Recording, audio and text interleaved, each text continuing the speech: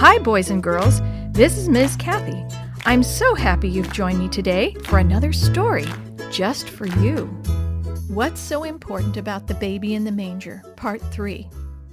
Detective Stanford moved container number 4 to the floor and placed the next container on the table.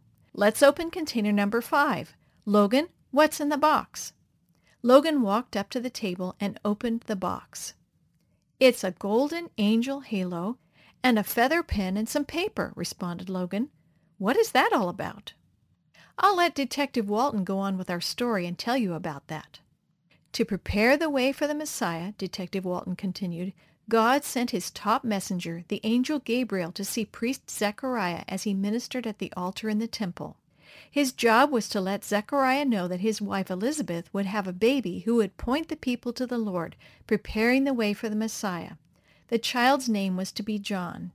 Zechariah and Elizabeth were people who loved God. They had wanted a child for many years, but unfortunately they had not been able to have any children.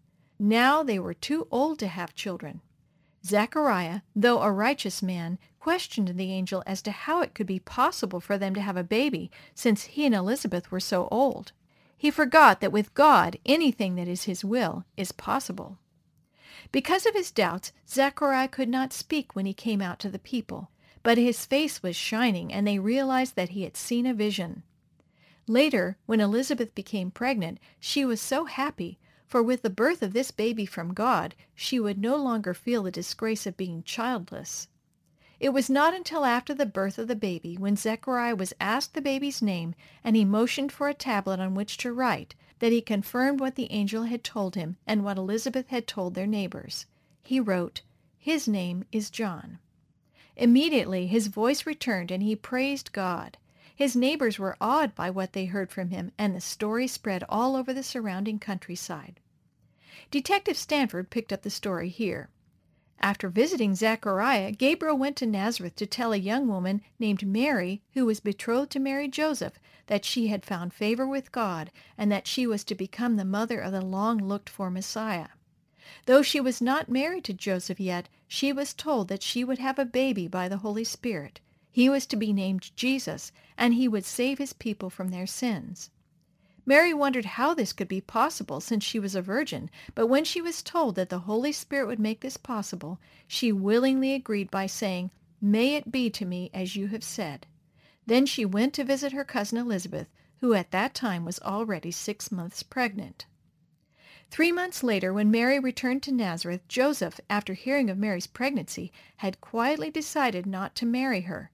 However, his mind was changed after he had a dream in which the angel Gabriel came to him and told him not to be afraid to take Mary as his wife, for the baby in her was from God. Joseph obeyed the angel's direction, and Mary became his wife. Detective Stanford removed the container and placed container number 6 on the table. Anthony, will you open container number 6 for us? Tell us what's inside the box. There's a lantern and some cloths, Anthony announced. That's right. When it was almost time for her baby to be born, Joseph and Mary traveled to Bethlehem, the city of David, to register for the census ordered by Caesar Augustus. Mary was due to have her baby at any moment. The town was crowded with people because of the census, and there was no room for them to stay in the inn. So they were pointed to a stable away from the crowds in which to have the baby. There would have been no firelight or electric light in the stable, so Joseph probably had a lantern. It is likely that they had an audience of animals in the stable with them, since animals were often kept inside a shelter for safekeeping. And though we are not told in the Bible, I can imagine that the angels of heaven were watching as the baby Jesus was born. After Jesus was born, Mary wrapped him in swaddling cloths and laid him in an animal feeding trough, a manger, as we mentioned before. That was the humble beginning of baby Jesus. Can you just imagine Mary singing or humming as she rocked her tiny baby to sleep? Detective Stanford placed another box on the table. Here's container number 7. Landon, will you look inside and show us what is in the box, please? A shepherd puppet, a sheep puppet, and a harp, exclaimed Landon. So it's time to talk about the shepherds and the angels, said Detective Stanford. Please continue, Detective Walton. At that time, she said, only a few people were really looking for the Messiah to come. That night, shepherds were out on the hills near Bethlehem, watching over their sheep, wrapped in their robes and attempting to keep warm by the light of the campfire.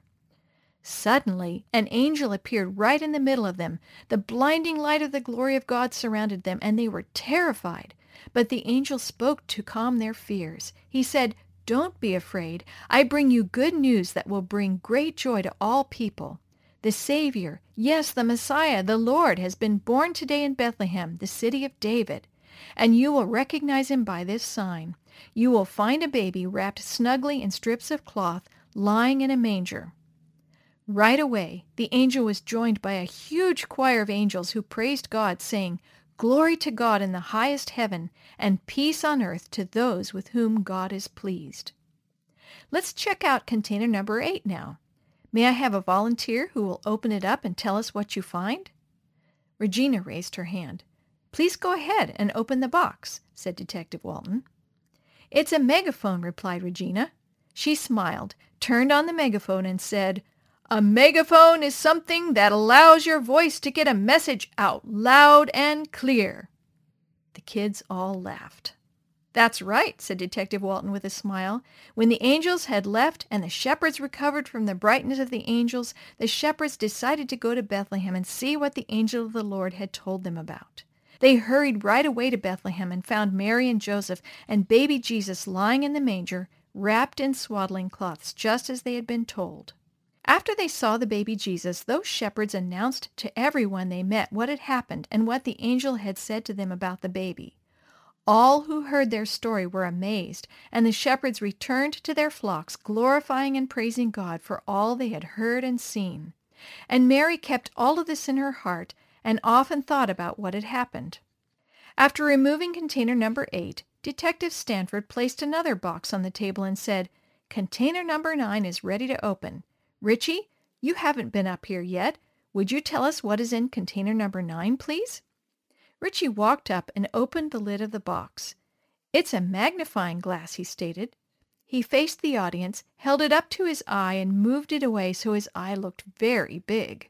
Again, the kids all laughed. Detective Stanford replied, "Right. The shepherds were not the only ones who recognized Jesus as the Messiah. When Jesus' parents took him to the temple in Jerusalem to be dedicated, Simeon and Anna recognized Jesus as the Messiah.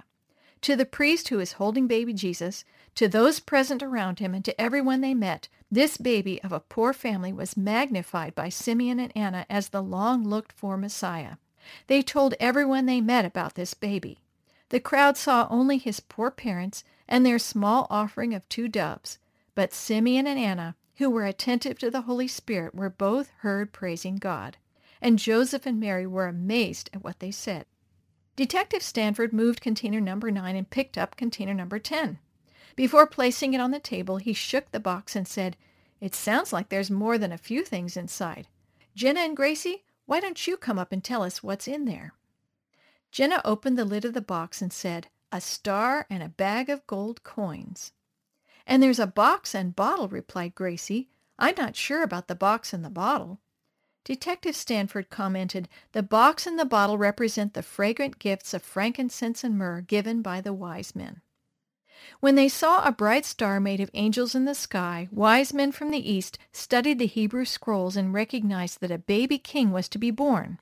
They packed rich gifts of gold, frankincense, and myrrh, gifts fit for a king, and went in search of the child, first being directed to Jerusalem by the star, where they inquired about the baby. King Herod asked the priests and scribes where the king of the Jews was to be born. They told him he would be born in Bethlehem. Then Herod called the wise men to his palace for a private meeting. He asked them when they had first seen the star, and then told them to go in search of the baby king and let him know when they found the baby so he could come and worship him also. The star led them to Bethlehem, and they came into the house where Jesus was, bringing him gold, frankincense, and myrrh. Then the wise men left by another route for their homeland, having been warned to leave in a dream. When the wise men didn't return, King Herod sent soldiers to kill the baby boys 2 years of age and under. But Joseph and Mary escaped because Joseph was warned in a dream. The gifts of the wise men provided the means for his parents to have a livelihood when they fled to Egypt, to escape King Herod's plot to kill Jesus. Boys and girls, be sure to check out Part 4, the last part of our continuing story, What's So Important About the Baby in the Manger?